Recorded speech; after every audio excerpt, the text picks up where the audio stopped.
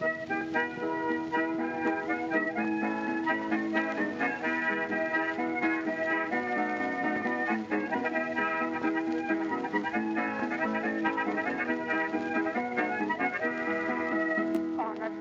everyone and welcome to Shot Reverse Shot, a film and television podcast in which we talk about a theme which changes from episode to episode. I'm Edwin Davis, and joining me this week, through the miracle of satellite technology, is returning guest Emily Benita. Hi Emily, how's it going? Hi Ed, I'm grand, thanks. How are you? I'm good, yeah. It's a little strange because usually Matt and I record very, very late at night, his time, and reasonably late at time, my time, but you and I are able to record what amounts to very early in the morning for me, which is nice because it means I'm going to have the whole day to edit this, but also, it's just very strange because it's light outside and there's like a whole day of promise ahead as opposed to, you know, the crushing sense that, I've got to go to work tomorrow. That hasn't quite set in there yet. It's a great way to start the day. Mm-hmm. Absolutely. We'll jump straight into the news for this week, and I think we have to start with the news that broke over the last couple of days that Chris Hardwick is going to be returning to Talking Dead and all his associated AMC programs. For people who haven't been following the story, Chris Hardwick is a comedian and TV host and podcaster who was accused by his ex-girlfriend Chloe Dykstra of long-standing sexual and emotional abuse, and he was taken off of Talking Dead and all of AMC's panels at Comic-Con for a while pending an investigation.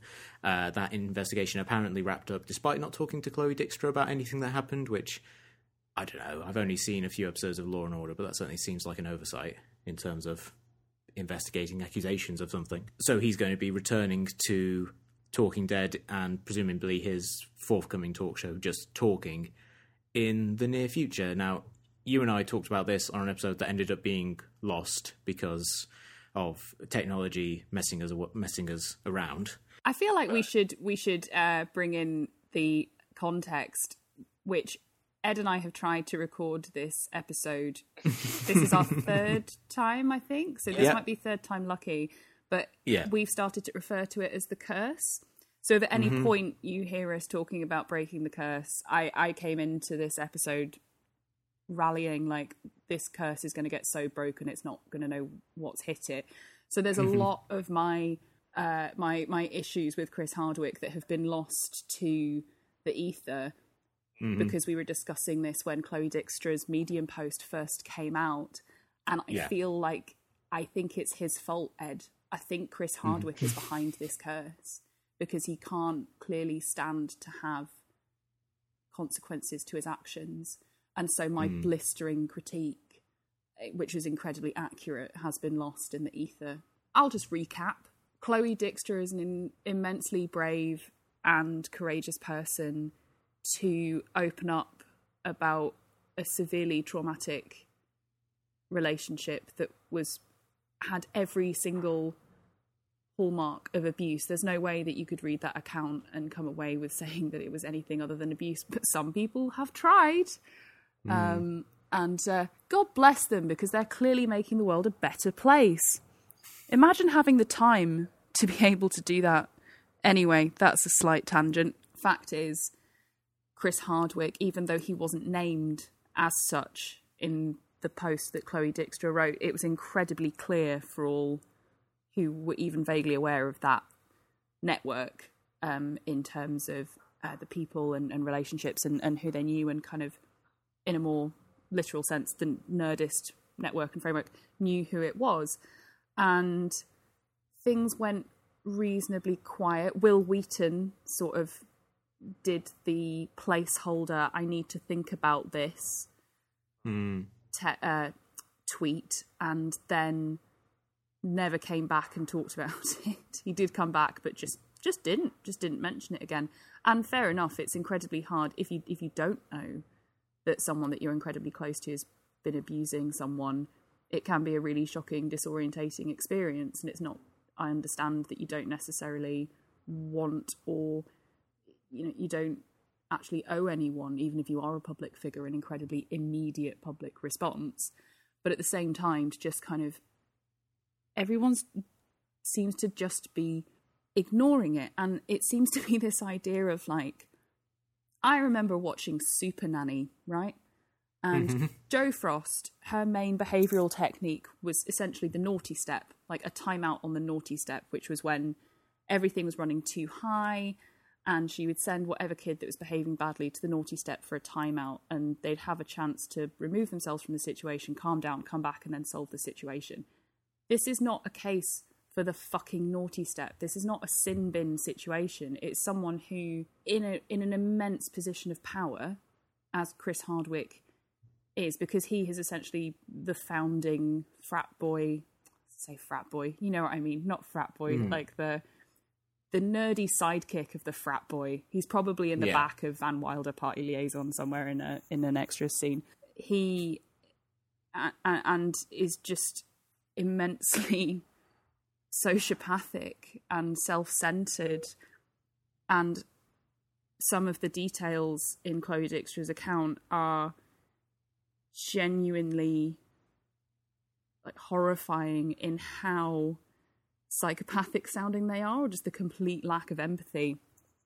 And that other people have witnessed this, medical professionals and family members, and have gone, there is something not right here.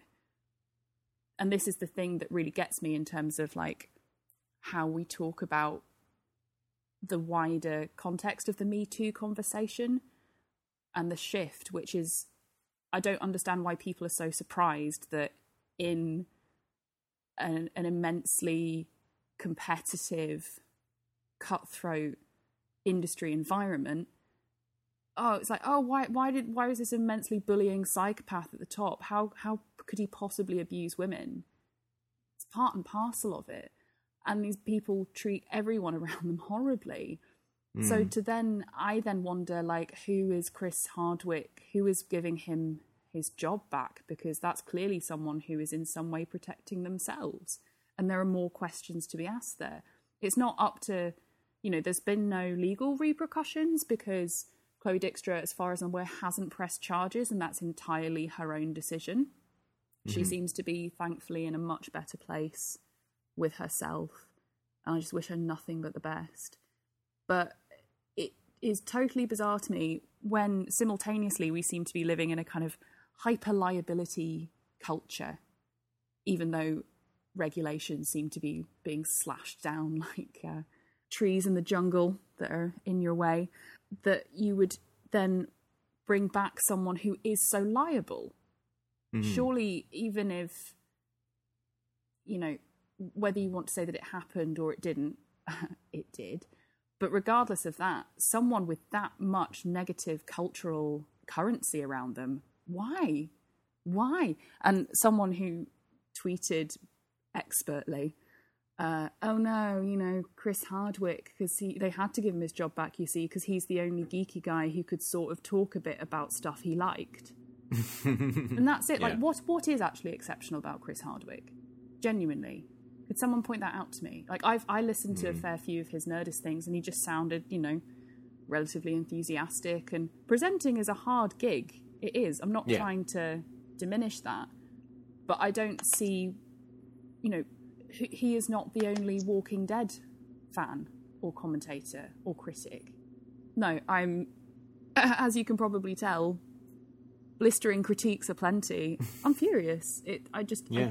There is no level on which I understand it, even if you take away, a feminist reasoning of treating people decently, just in cold, hard business, I don't understand. Yeah, because it's not like this is also happening directly after, like, James Gunn being fired from Guardians of the Galaxy 3 for bad tweets, essentially. Yeah. And that happened, obviously there's a whole more complicated thing about a lot of the people dredging that up, doing it in bad faith and because they're on the far right and things like that. But the business rationale for that kind of does make sense in the sense that Disney are just so averse to any controversy that they're just happy to cut someone loose. Well, apart from Johnny Depp, though. Yeah, I was going to say, as I was saying it, I was thinking, well, I guess not so much. But, they're clearly like, well, this is getting a lot of attention and a lot of bad attention. We should cut this guy loose, regardless of whether or not the reason that people are doing this is genuine outrage or whatever. Whereas, it doesn't seem like bringing back someone who seems like they could be such a lightning rod for controversy over the last couple of months in the form of Chris Hardwick, and someone who, as you said, doesn't really seem to have any uniquely marketable skills that would necessitate him being essential to Talking Dead. Like, everyone seemed very happy that Yvette Nicole Brown, formerly of Community, was going to be hosting the panels for AMC during Comic-Con, and I think she was also listed as like the interim host of the show, and everyone was like, oh yeah, she like loves the show and she's really bubbly and kind of charismatic. She seemed like she would have been a good pick, and certainly as qualified, if not more qualified, to talk about The Walking Dead than Chris Hardwick, who is really kind of an empty suit who can just spout vague opinions about things he liked, even talking about a show that's largely terrible. And the thing about bringing in the James Gunn point is, of course, Disney is what it appears that Disney is more concerned about in that realm is losing Trump-supporting audience, of losing that group, because none of the Trump people are coming after Johnny Depp. They're coming after James Gunn about, admittedly, pretty shockingly just bad. They're not funny jokes, and they're just a bit weird, you know. But we've all done bad Twitter jokes. I hold my hands up. However many years ago. But we can just forget that Johnny Depp was a restraining order was put on him because a judge saw Amber Heard's actual evidence in a court of law, granted her a restraining order. But, he made a shit ton of money for Disney through Pirates of the Caribbean because, he's a bit like Keith Richards, how kooky. And he's going to be in the next... I always forget the actual name. The other Harry Potter films. The Fantastic Beasts. Thank you. But, because a certain audience isn't kicking up about that, Disney don't really care.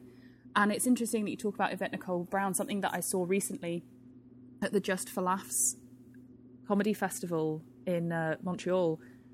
Variety had a 10 comic showcase of comics to watch. One of them being a guy called Darren Knight.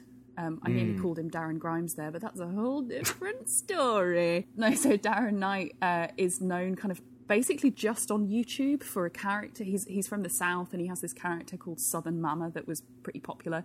But then he turned up to this showcase, basically never having done stand-up before, did, according to Twitter, some jokes about diarrhea, some other jokes that were actually attributed to Groucho Marx, but then with no comment, so essentially trying to pass them off as his own, and then sort of ending by saying, like, SJWs are ruining comedy and you shouldn't use it to talk about racism or sexism because you're alienating the audience. And it's like, cool, with your goatee and your shoulder-length hair, Southern man, yeah, of course, we're alienating the audience.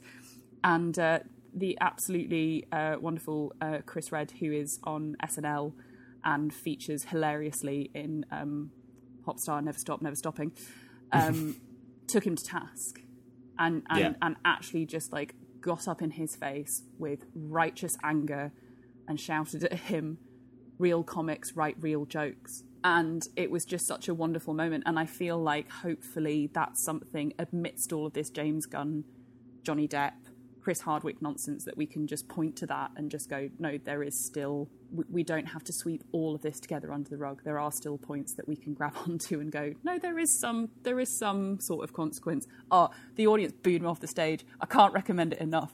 I know you've just started your day. Once we're done with this, you go straight to that and you'll feel a lot better about things, I promise. Yeah. And we obviously talked about Disney there. I think the other, certainly the monumental news of this week was that the shareholders for Disney and Fox agreed to the merger between the two companies. Now, it's been pointed out by people, including Peter Labuza, who is a podcaster and writer who knows a lot about entertainment law, that just because they've agreed to it doesn't mean that it is a done deal. It still needs to go through about 12 more steps, and it has to go through regulators and things like that who have to determine if it's a monopoly, although given the current administration it's hard to see them saying no.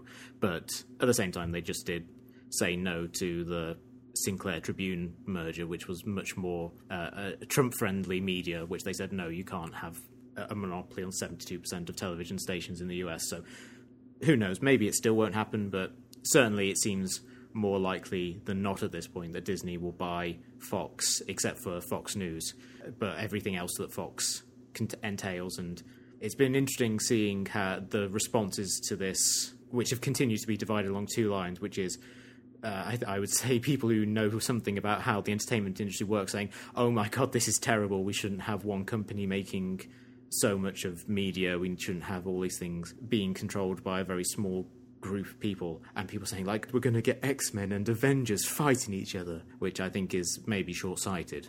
That's the way that the majority of trades and things, because I've been desperately trying to find out more about it, right? And the majority of film criticism has been, oh, so this is what's going to happen to the MCU, and here are the crossovers we're going to have. And I'm like, yeah, is that really what we want to be focusing on? My good friend Film Crit Hulk tweeted pretty much immediately after the news broke, and he is not one for he clearly and beautifully states nuance at all times, and he said it's fucking terrifying and a death knell to the industry in terms of what it will do in terms of laying people off. And he also referred to it as like a Coke Pepsi situation. Like, it looks like you have a choice, it's the same drudge. And it's just, and of course, seeming as when the first kind of bidding started to happen towards the end of last year, and it looked like Disney was sort of in the lead because Comcast came in with a counter bid. I think that the first one from Disney was $56 billion. Yeah. How is that even amount of money in the world? And then it gets worse because then Comcast came back with something in the region of like 60 billion. Yeah. And then Disney come back with 71 billion. And it's just obscene. But I think somewhere in that initial bid, you know, speaking about Trump media, I think Trump personally rang Murdoch to say how pleased he was. So that's something we should all be really, really scared of, I think. And I know what you say in terms of, like, there's a lot more regulatory bodies that we have to go through. And I mean, I really hope that something gets stopped on the way, because it looks like, I was reading up, you essentially have to look at other national newspapers to find out anything about this that doesn't just state essentially events, a sequence of events, and to actually get some critical eye on it. And I was reading NDTV, which is Indian news, and then some Bloomberg, if you look at actual business rather than anything to do with like the film trade, so to speak, just business overall. Bloomberg, hopefully China might be able to save us, because China's regulatory structure at the moment looks like it's not going to work. So with this deal, and China's such an important market. So I don't know. We'll see. But that it's even been allowed to get to this stage again makes my head fucking spin. Yeah, because it's bad for business in general, having not that many studios competing, because it means that, you know, Disney can just kind of do whatever they want and not have to worry about competing against other people.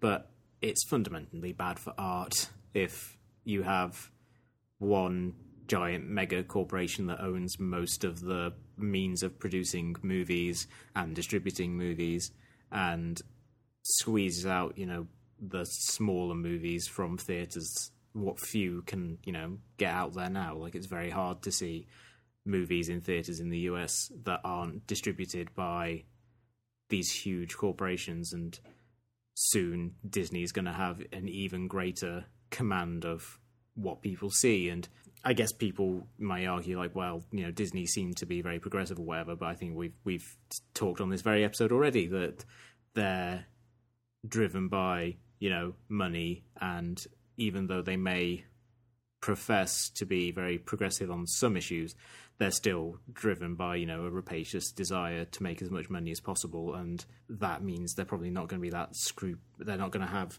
particularly high scruples when it comes to actually determining what content they put in, what messages they put in their movies. And who's to say there isn't going to be a change of regime at Disney in like 10 years' time that decides it wants to push movies that have like very regressive conservative messages. So just because they are all, you know, cast people of colour and women in Star Wars now doesn't mean that's how it's always going to be. And you'd rather they not have a huge control of the share of Hollywood if that change happens.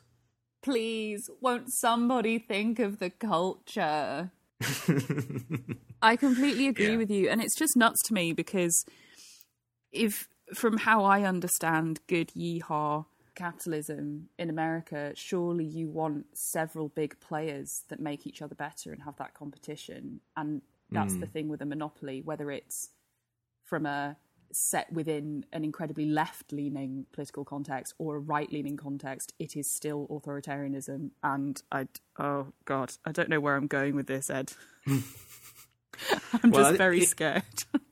And if you look at like the history of Hollywood, the kind of the period that gave us most of the really great movies that we know of either came during a period like in the early days of Hollywood when you had only like 4 or 5 big studios competing against each other, and obviously they had a monopoly on distribution, so it was a bit of a different situation. It was authoritarian in its own right, but because they were competing against each other very sharply and they were all producing hundreds of movies a year, there was a fertile ground for lots of great art to be made. And what you end up with in this situation, as someone has pointed out, we're going to get like 60 or 70 fewer wide release movies a year under this deal, and like maybe a lot of them would have been bad, but it's better to have a bunch of bad movies being made that are incubating talent and giving people a chance than it is to just have very, small c conservative business practices saying, okay, we're going to make fewer movies and they're all going to be focus tested to oblivion and they're all going to be very kind of milquetoast to appeal to the widest possible audience. And our final news story for this week is much lighter and I guess more upbeat, at least in terms of on the subject of more art being made. Is or admittedly it's about old art coming back. Was the news coming out of the TCA, the Television Critics Association press tour, that the movie version of Deadwood, which has been long mooted, basically has been talked about for 12 years at this point, is going into production in October and is going to debut on HBO next month. And also that there's going to be a new iteration of Buffy the Vampire Slayer with a new Slayer and new cast and everything. And Joss Whedon's going to be slightly involved, but it's going to be new showrunners and things like that. So I am very excited about both of those things. I'm more excited about Deadwood just because I've been wanting to see them wrap up that story in some way so much for so long. But certainly new Buffy is exciting to me because that's one of my favourite shows of all time, and the way they seem to be approaching it seems to me more conducive to it being really good and interesting and new, as opposed to just, redoing the old show, which is always, kind of something that's fraught with danger, particularly something that's so beloved. Shame on me, I haven't finished Deadwood, right? The bits that I've seen of it, I've really enjoyed. I'm really interested to see how the pace of it changes, given the fact that it's going to be this like concluding part, but it is a film rather than a mini-series. But obviously so much has been established and happened that it'll be interesting to see how neat, if it is going to be neat. But I'm always, as you know, I always come on here and I just drone on and on about structure. So I'm really interested to see how that translates, if it translates. The way that I feel about Buffy is, surprise, surprise, pretty problematic and apprehensive, because I know what you mean. I still really love Buffy, the show. And I think what's so amazing about Buffy at the time that it came out, it was actually so ahead of its time and set so much for the environment that we're in now that, like you say, it's not going to be a straight reboot. It's actually, you can build on and written into the actual story world is, you have more than one Slayer. And I think back to the final season where it's essentially Buffy living with all these different Slayers who are all women, young women in this house. I look back at it now and I think that's just such an incredible image. But of course it's all very tainted because Joss Whedon is a predator. No two ways about it. But the show is bigger than one person. I think and hope that it's merely a legality and royalty thing that he's going to be an EP on it. I hope that he doesn't actually have anything to do with the day-to-day of it. It sucks if he's still going to be able to make money off of it, but as long as he is nowhere near women that he can abuse, then I suppose that's what we can take from it. And I would absolutely love to see a really exciting female showrunner. I would love to see more in terms of like decent trans representation, because I still think Willow and her sexuality was treated so brilliantly, and it was just so lovely. You've got the kind of the queer death curse, speaking of curses, threaded into that, but it certainly felt part of a wider story where everyone was dealing with loss in some way. It didn't feel like, because you are of the gay, your love shall be taken away. So I don't know, but I still feel a little bit concerned again. I think the industry generally kind of, the reboot is a tide. It's a tidal thing. You'll get a big rush of them, and then people will kind of tire of them a bit and then want other stuff. And I don't know. Of all the things, if you're going to reboot or finish or bring back, then yeah, Deadwood and Buffy, you could do a lot worse. Yeah.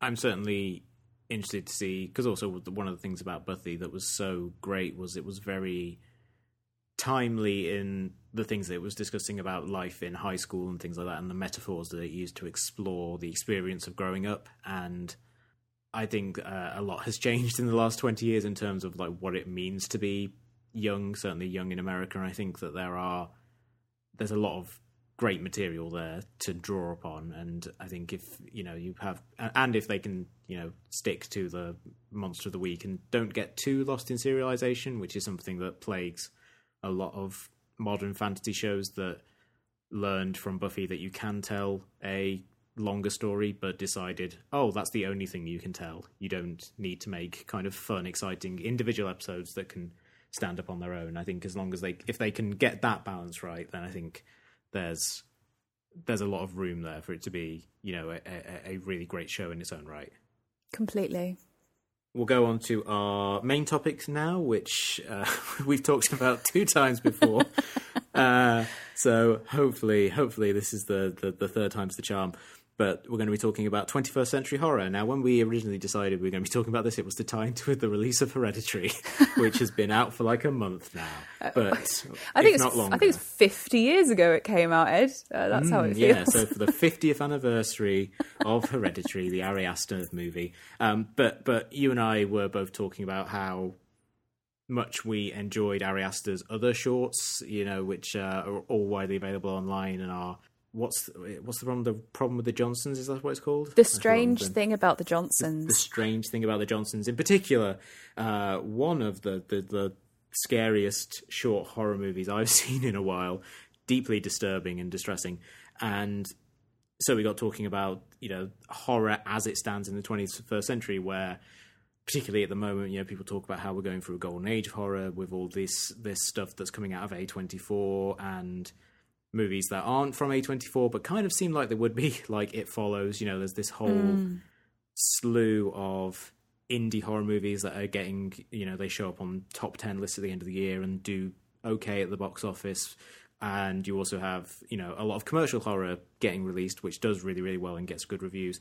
And so I wanted to talk about how we reached this point and what we think about where horror is, in 2018. And I would have to say, yes, it absolutely is in a golden age. I have never considered myself a horror fan until recently. And I think maybe it's because there's a certain sense of you come of age. If we look at horror as the genre that most directly, and for reasons I'll explain later, almost immediately is able to discuss the fears, whether on the surface or much more in the subconscious of a society, of a culture, then I think you start, you actually like horror more as you get older because you're more tuned into the world in a certain way. And I certainly feel a lot more of how I feel and my experiences represented in horror as a genre than others necessarily. And I definitely think like the majority of horror is very specifically age at the moment, as in the 21st century. It is quite specifically millennial concerns, and the majority of horror that's done really well has been around this kind of millennial age group as well, because you have a resurgence in the kind of, it feels like a lot of spins on the teen slasher movie, whereas before, if you look at stuff like Halloween, that's all still, even though you have Final Girl kind of stuff like Laura Mulvey, her essay about, actually you end up in a lot of horror like Alien and Halloween, women who kind of embrace certain aspects of different, they're not hyper feminine, they have a lot of resourcefulness and stereotypically coded masculine traits. They'll often have, more sort of ambiguously gendered sounding names, for example. I hesitate to say that they're incredibly feminist, because essentially it's, if you have sex in any way, then you're an absolute toast. So I can't really see them as feminist masterpieces. But that kind of wider idea of something in the home, in the suburbs or again, something that's snuck onto your ship hurtling through space, these kinds of elements are starting to come back. And I think there's a lot in terms of the suburban. We started talking about Hereditary, which I still haven't bloody seen. I'm sorry.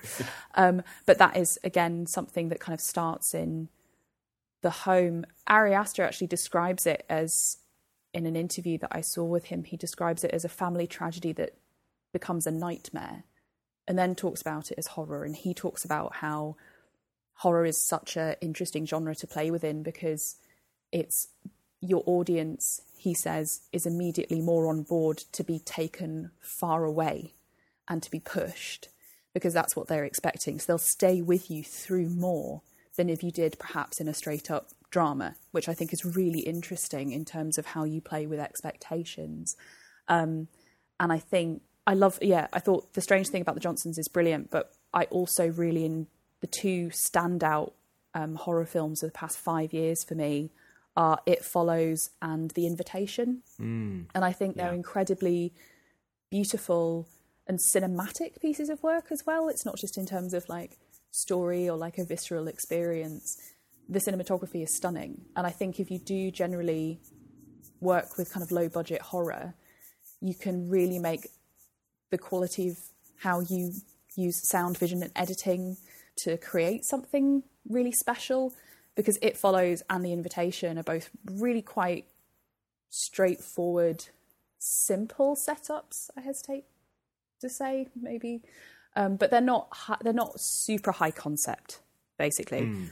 But they're both incredibly stunning films to look at. And so much of, your scares are derived from, your mise-en-scène, just straight kind of back to basics, and I like that.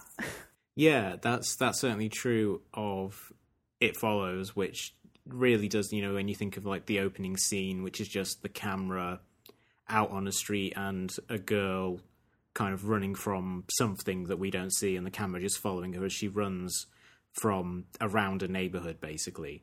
Like, that's a very simple and back to basics approach to telling that part of the story, which is to have the camera sitting back, looking, and kind of almost embracing a kind of a quizzical, curious approach to the story, of a sense of like, I wonder what's happening here, and then kind of like following it sort of disinterestedly, and then the next time you see the girl, she's been pretty much broken in half by the It Follows monster itself, and suddenly the camera is much closer, and therefore the audience are as well. You've gone from disinterested observer to actively interested and involved in the story being told. And I think the fact that a lot of these directors are coming up clearly very influenced by, your John Carpenters and Walter Hill and things like that, these old, I hesitate to say journeymen, because they were very kind of distinctive artists in their own right, but certainly people who worked within the studio system and were just kind of like workhorses who cranked out movie after movie, and have since been appreciated as kind of great masters of the craft. I think that can be seen in the kind of influences you're seeing in things like It Follows and Hereditary, where you've got fairly young directors coming in and really showing off the influences that they've clearly developed from years and years of, renting stuff from Blockbuster and just kind of like imbibing all of these movies as their key influences and their key texts. Completely. And another thing from the Ari Aster interview I saw that I thought was really interesting is that, he writes a script, but then his next process is to sit down with his DOP and then create a really detailed storyboard. Like everything, he's knows exactly how it wants everything to look and to feel and the movement. And I think that's the thing about watching his work. It's so highly stylized. It's like nightmarish Wes Anderson. And there are lots of kind of like horror, and people who make horror are actually deeply sort of reverential in how referential they are to other texts. And I think there's something really interesting in the conversation within horror, so much more than anything else, genre-wise.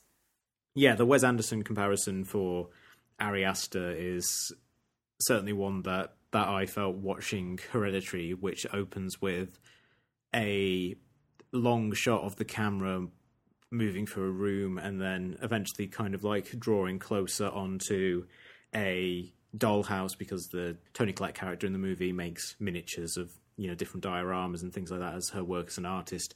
And as it draws in closer to the house, you see that the figures are moving within it, and so it has this feel that if you saw it in a Wes Anderson movie, similar to The Life Aquatic, which has that cutout of the Belafonte. Is that what it's called, the Belafonte? I think it is. Yeah, I'm trying to remember which one is the name of the real ship, which one is the name of the ship in the movie. Yeah, I think it's the Belafonte. And, it's kind of a cutout, and it feels very kind of precious. And in Hereditary, it doesn't. It just feels very unsettling. And like I've compared it to, kind of like the point at which Wes Anderson and like Carl Theodor Dreyer collide, because it has that sort of like real stark composition that you think of when you think of like Audette or whatever. And I think that is really fascinating, seeing those combinations of very disparate styles and approaches to filmmaking coming together. And in terms of horror as a visual genre in general, I do feel like that's what really separates the great horrors from the bad horrors, or at least the merely fun ones, is that it relies upon pretty much all of the items in kind of like the toolkit of filmmaking. Everyone talks about how sound is so important to horror, and there's a lot of great sound in Hereditary, lots of unnerving noises on the soundtrack, and certainly the use of the music, which is deliberately kind of unsettling and atonal in places, and also in terms of like composition and editing. Like these are things that, when deployed at their best, in the best horror movies, going back to Psycho or Halloween or The Exorcist, or even just the Texas Chainsaw Massacre, which is a movie that gets a lot of mileage out of just the way that the images are just so washed out, and makes the movie feel hot and claustrophobic just through Tobe Hooper's shot choices and how the movie is paced. Horror is, along with, it's almost like the best comedies and the best musicals in that regard. It's an outlet for filmmakers to really use every tool available to them. I think what you were saying there, Ed, is really interesting, particularly in regards to sound, because one of the most popular horror releases of this year so far is A Quiet Place, John Krasinski's directorial debut, which is a popcorn movie that you can't eat popcorn in. How about that? Which I personally didn't like very much, I have to say. I thought the first act was really great, and then to me it just it lost it a bit for me. I think because it got confused about its premise, and there's some really moving stuff in there about grief, but again, it just struck me as a very male view of the apocalypse again, because I'll just be honest, I find it really difficult to watch anything where a mother has been bereaved and lost her child and is living in an apocalyptic landscape and is dealing with 2 children who are, one of whom's quite sickly and one of whom is at a disadvantage because she's hearing impaired, and lets her husband get her pregnant again. Don't buy it. I mean, they're in the pharmacy. I don't know how long it's been since this event, but I'm pretty sure that there will be at least a pack of condoms still in date. But again, it's nice to see some really solid directing, and yeah, it's not my kind of horror. I am definitely very much in the millennial vague camp of things, which is what so much is coming out just now and the stuff that I really love.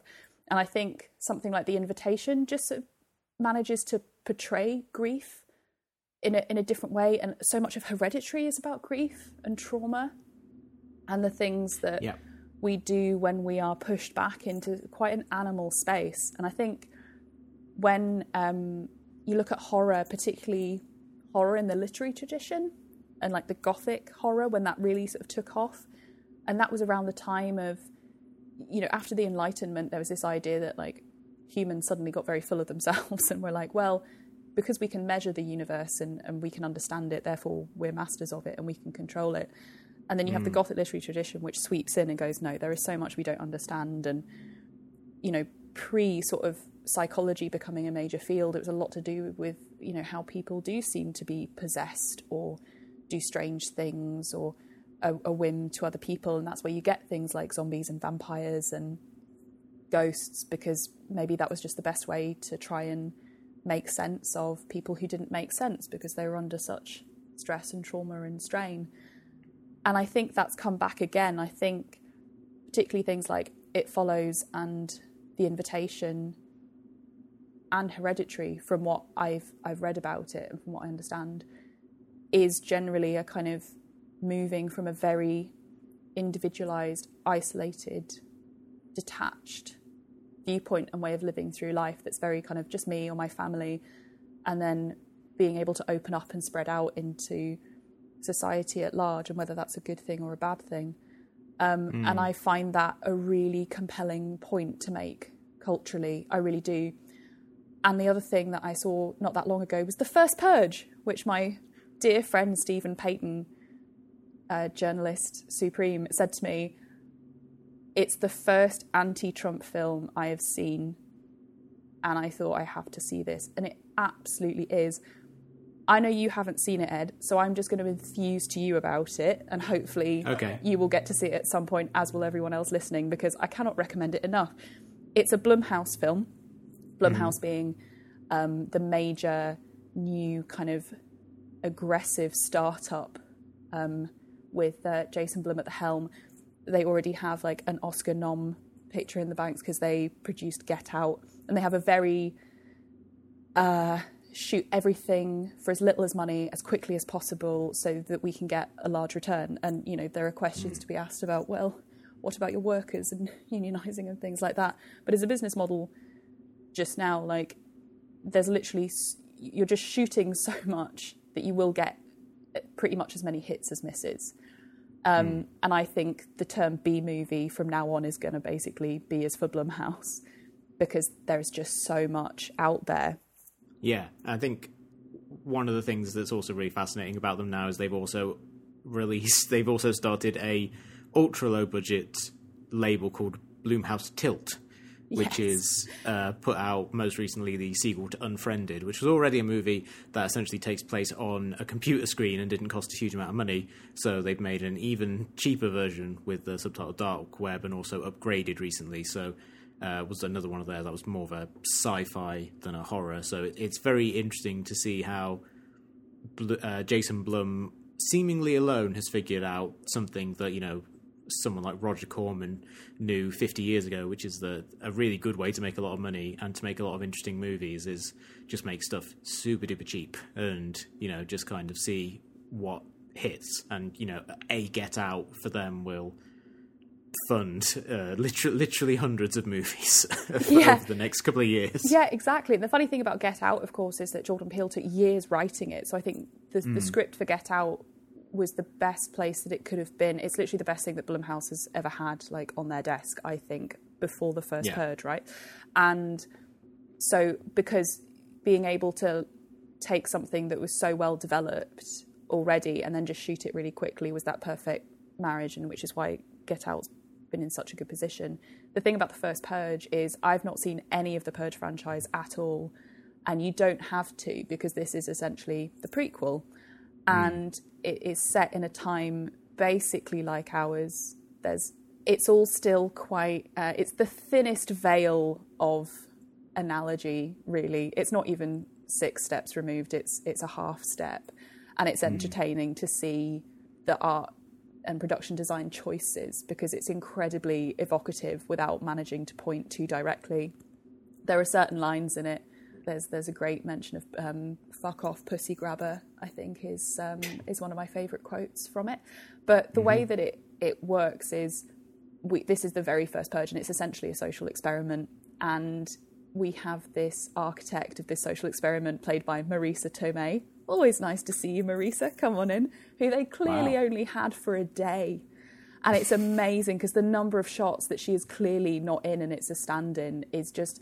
So for the first half an hour, I was just giddy with how straight up, almost like blaxploitation style it was, in terms of, you know, there's green screen that's quite obvious, and it just wastes absolutely no time in getting you right into the action. Like, it's a perfect sort of 3-act structure, which I really appreciate, because the more interesting thing is it knows where its premise lies, essentially. So it absolutely rattles through the setup, but does it really well. And then later on in the film, the cinematography takes a turn, and it's actually beautifully made.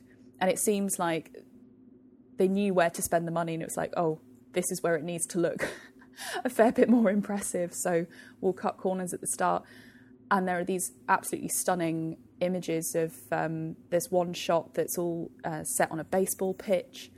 And it's all Staten Island, because the idea is like this is a microcosm experiment that will then be, if it's successful, replicated on a national scale. And, you know, there's various sort of dark people pulling some strings. But it starts off as quite, like I say, sort of almost trying to be like, oh, well, it's sort of like now, but it isn't really. And then the imagery just becomes more and more blatant, and like gleefully so.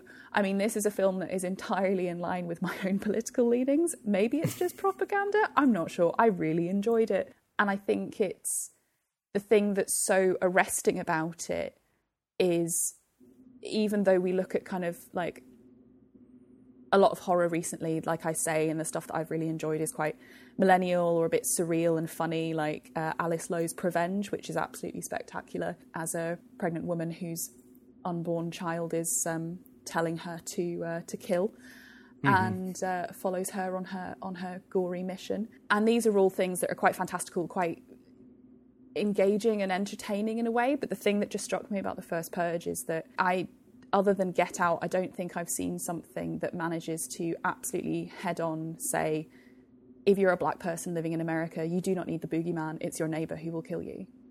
And that's so powerful. And I think, again, horror and precisely because, as I sort of mentioned earlier and you were saying, because of the business model of Blumhouse, it's able to respond very quickly to current affairs.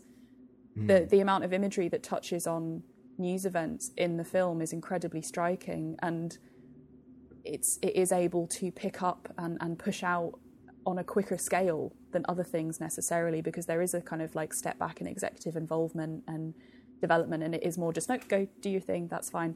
And as my friend Stephen, who's recommending it to me, said, you know, this is the first anti-Trump film, and part of me is like, why is it taken so long? But we have it now, and I think the first Purge definitely opened my eyes to how, on the back of Get Out, because they are the same production company and very similar sorts of themes, but again, how exciting it is to have these different filmmakers approaching, you know, the still absolutely awful current situation of what it is to be black in America in these very different ways.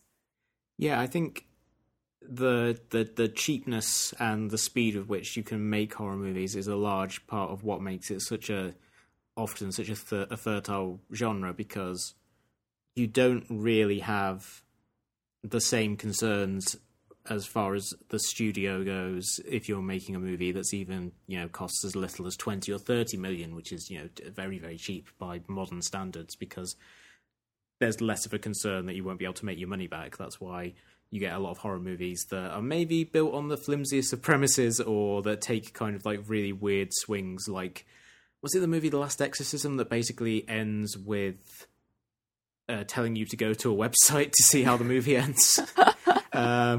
It's one of those kind of like found footage exorcism movies where it literally is like the movie just stops and then a website address comes up on screen and everyone hated it rightly because that's a terrible way to end a movie. But, there's that sense that, it doesn't matter because we make it for $1 million. It opens to 10 million on the first weekend because we've put an effective trailer together, and then, we've made more than our budget back, even if in the second weekend everyone goes, this is awful, let's not go sit through this again. And I think that one of the things that's quite nice about horror in general is like there's a kind of an old school hucksterism to it in that regard, of the sense of like, okay, we're just going to make everything as cheap as possible and just get it out the door and then see how everything kind of like settles afterwards. And that can allow for things like the first Purge, where people are able to react to the climate and the situation much more quickly than if you had to sit through a lot of high-level meetings with executives to justify spending like 50, 60, 100 million. That's why you're probably not going to get a anti-Trump blockbuster in the next 4 years, except for, the vaguest kind of like, oh, these people represent decency and being nice to each other, so I guess that counts. Which is kind of like, I remember when the first Super Bowl after he was inaugurated, or it was some big sporting event, like all of the adverts were all about like inclusivity and, people generally being nice to each other, and everyone online who was of the right-wing persuasion was like, I can't believe all these companies have made anti-Trump adverts. I was like, they didn't. They just made adverts about like good things, and like your response maybe says more about Trump than them. But I think that's also one of the things that keeps it, the cheapness and the speed are one of the things that really allow it to remain kind of an exciting genre, because even when you get something like found footage or the early 2000s, when every other movie seemed to be a remake of a Japanese or Korean horror movie, the audience burns through those fairly quickly. And so, again, to get back to that hucksterism, the creators and the producers, everyone has to constantly be looking for what is the next idea or style or hook that we can come up with that will get audiences to check it out again. And maybe in the case of something like Get Out or a Quiet Place, what can we do to get people who don't usually go and see horror movies out to go and see horror movies? And I think that's why it remains such an exciting genre to follow. I completely agree. And I think to loop back to what we were talking about in the news is it's essentially the matrix that at the moment for horror is the absolute antithesis to what's going on with Disney and Fox. And you are able to have these more interesting artists and being able to make things quickly and in quite an exciting trial and error, very current sort of way. Yeah, you can really see that with like what A24 are doing, because they have really taken up the mantle in between, making things like Moonlight and things like that. They have really taken up the mantle of making really distinctive, ultimately very polarizing horror movies, like things like The Witch, which get very, very, very positive reviews, and then the audience reaction tends to be a little more muted, where they have figured out, oh, okay, these movies maybe aren't the most commercial thing we could make, but we know how to sell the hell out of it and how to construct a trailer that is really, really effective and will get people in the door. And that is an underrated skill, but I think it's also something that allows them to almost sneak these very adventurous and distinctive horror movies into a marketplace that usually wouldn't really have much room for them. And they're able to establish premises very easily. And if you've got a good premise, if you look at something like Saw, for example, or like back in the day, it's more like Final Destination. But going back ever so slightly to what Ariasta was saying about your audience's expectations, if you start to create sequels back off that premise, because horror ones are often able to be refreshed quite quickly. So you've got that perfect balance between, oh, you sort of know what's coming, but you also kind of don't. I think Blumhouse is doing the next Halloween, which looks... I'm so up for Jamie Lee Curtis finally doing in her brother. Funnily enough, there's actually a nice little nod because there's a Halloween poster in one of the characters' bedrooms in the first Purge, and I just thought that was hilarious because obviously the props department had to look in the marketing department to be able to find something to put on the wall, which I found very endearing. But again, what you were saying in terms of like being able to get people into the cinema, the franchises to a point can then border on parody and self-characterizing as Saw ended up being. I do think at the same time, there is still a ritual or an enjoyment in that people are drawn to. And I think the other thing is that horror is essentially like, it's so much more in terms of your bodily... There's a more physiological reaction to horror than there are necessarily to other genres. So actually being able to be in a cinema, which let's not forget is essentially a sensory control box, and to really have that visceral experience... Horror, there's always an element of you do want to go and see it in the cinema because there's might be something a little bit lost if you just watch it on a small screen at home with the rest of your life around you. Sometimes that's the only way I can actually watch incredibly scary films. But I remember watching the first Wreck film in the cinema. It was exhilarating, like absolutely horrifying. And there's just something about being in a room full of people that you can't see, but you can always hear because everyone's screaming. And there's nothing quite like that in terms of a cinema experience. So I think films that generally are doing well in your cold hard box office are things that have some kind of spectacle, or never mind 3D 4DX moving chairs, all you need is a really good scare. I always remember seeing the first Paranormal Activity at Celluloid Screens, where it was the secret movie of the festival, and that's a movie that doesn't have much in the way of style, kind of deliberately, but it has a very effective and easy mood to it, which really had an effect on that audience. Everyone in the audience was just kind of generally creeped out by it, and I think the success of that movie and the subsequent sequels really points to the way that, a simple idea, in that case, a ghost story told, using commercially available cameras and occasionally sticking a camera on a ceiling fan, as they do in the third movie, can be, really, really effective. It gets to the core of horror as a genre, which is using the placement of the camera and just the things that occur in the frame to shock and unnerve people. And, that franchise burnt out fairly quickly because, they didn't really have that many things to lean upon other than that trick. And then, the mythology, like Saw as well, like the mythology very quickly just got completely Byzantine and hardly anyone really cared about it by the end. But it was still an example of how the lowest budget and cheapest premise, a couple being visited by some sort of demon and them filming it just on the cameras they have around, could really connect with the broad audience because it connects to something very simple, which is the feeling I think most people have, which is the sense of unease when you hear something unexplained in the night, which I think anyone who's ever moved into a new house certainly will be able to relate to. And then just extrapolating that, you get something really, really, that really, really connects with audiences. And layering that with the emotional experience of how well do you know the person you share your life with? And these things burn out, but they burn very brightly. Absolutely. And we end this week's episode, as we end all of our episodes, with Shot Reverse Shot Recommends, in which we talk about a piece of culture that we've enjoyed and we think you, the listeners, will enjoy as well. Emily, what have you got to recommend for the listeners this week? Unreal.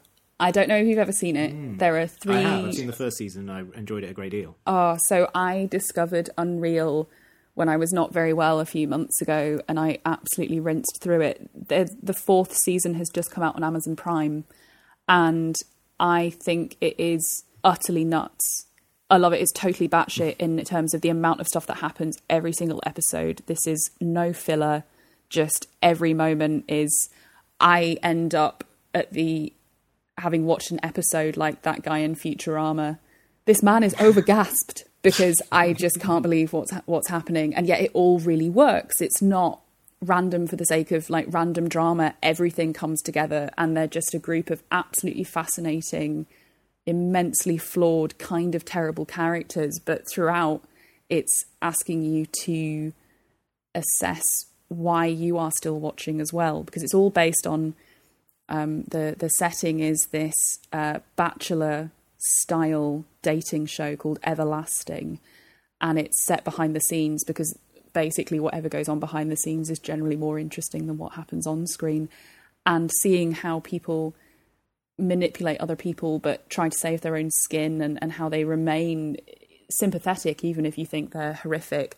And this 4th season, I think it's the final one, they are just no holds barred. And I thought they had absolutely nothing to lose before, but it seems now that they're just going out in a blaze of glory. So I cannot recommend Unreal enough. Yeah, Constance Zimmer, I think, gives one of my favourite performances in a TV show in recent memory in that show. I think she's incredible. She's absolutely amazing. And in terms of really interesting female characters, you could not get better than Constance Zimmer as Quinn and Shiri Appleby as Rachel. I'm going to recommend a book which is called Room to Dream. It is a hybrid memoir biography co-written by Christine McKenna and David Lynch. And the memoir bits are written by Lynch and the biography bits are written by McKenna. And it's a really, really entertaining, certainly for someone like me who's watched a lot of David Lynch's work. It's a really fun, entertaining journey through his life from growing up in Idaho and Virginia and places like that, all the way through to the making of Twin Peaks: The Return. But the thing about it that's really interesting is the tension that exists between the McKenna chapters, where she is recounting kind of like the biographical details and the production details of each movie and talking to his collaborators and getting their side of the story, and then Lynch's chapters, which are essentially reacting to her chapters and saying things like, well, I don't quite remember like that, or yes, that's right, I did want to cut a hole in Jürgen Prochnow face while making Dune, which is an absolutely crazy thing to admit to, but very, very Lynchian. And also there's like this really interesting tension that exists between McKenna trying to be this objective observer of the facts, and on occasions, saying things like, I don't think there's any one inciting instance that you can point to explain how someone becomes an artist, and then Lynch providing the personal perspective where at some points he literally recounts scenes from his childhood which are like directly from a David Lynch movie. He's like, oh, maybe it's a lot more simple than she's willing to admit. Like, there is literally one bit where he's talking about going for a drive with his dad on a empty road in the middle of the night with nothing but the headlights illuminating the road, and then them stopping because his dad wants to shoot a porcupine. Which you read that and you think, that seems like it may have influenced some of your style and aesthetic. This checks out. Yeah.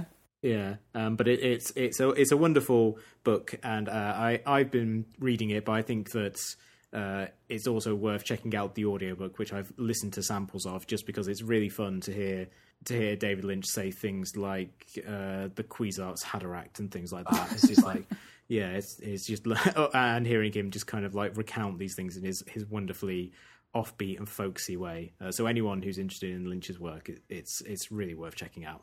It's on my list. Thank you, Emily, for coming on the show again. Have you got anything you'd like to plug? Yes, I do. So I produce a podcast called Past Tense, which my friend Fiona Barnett researches and writes and presents. And we've been on a wee bit of a hiatus because, life.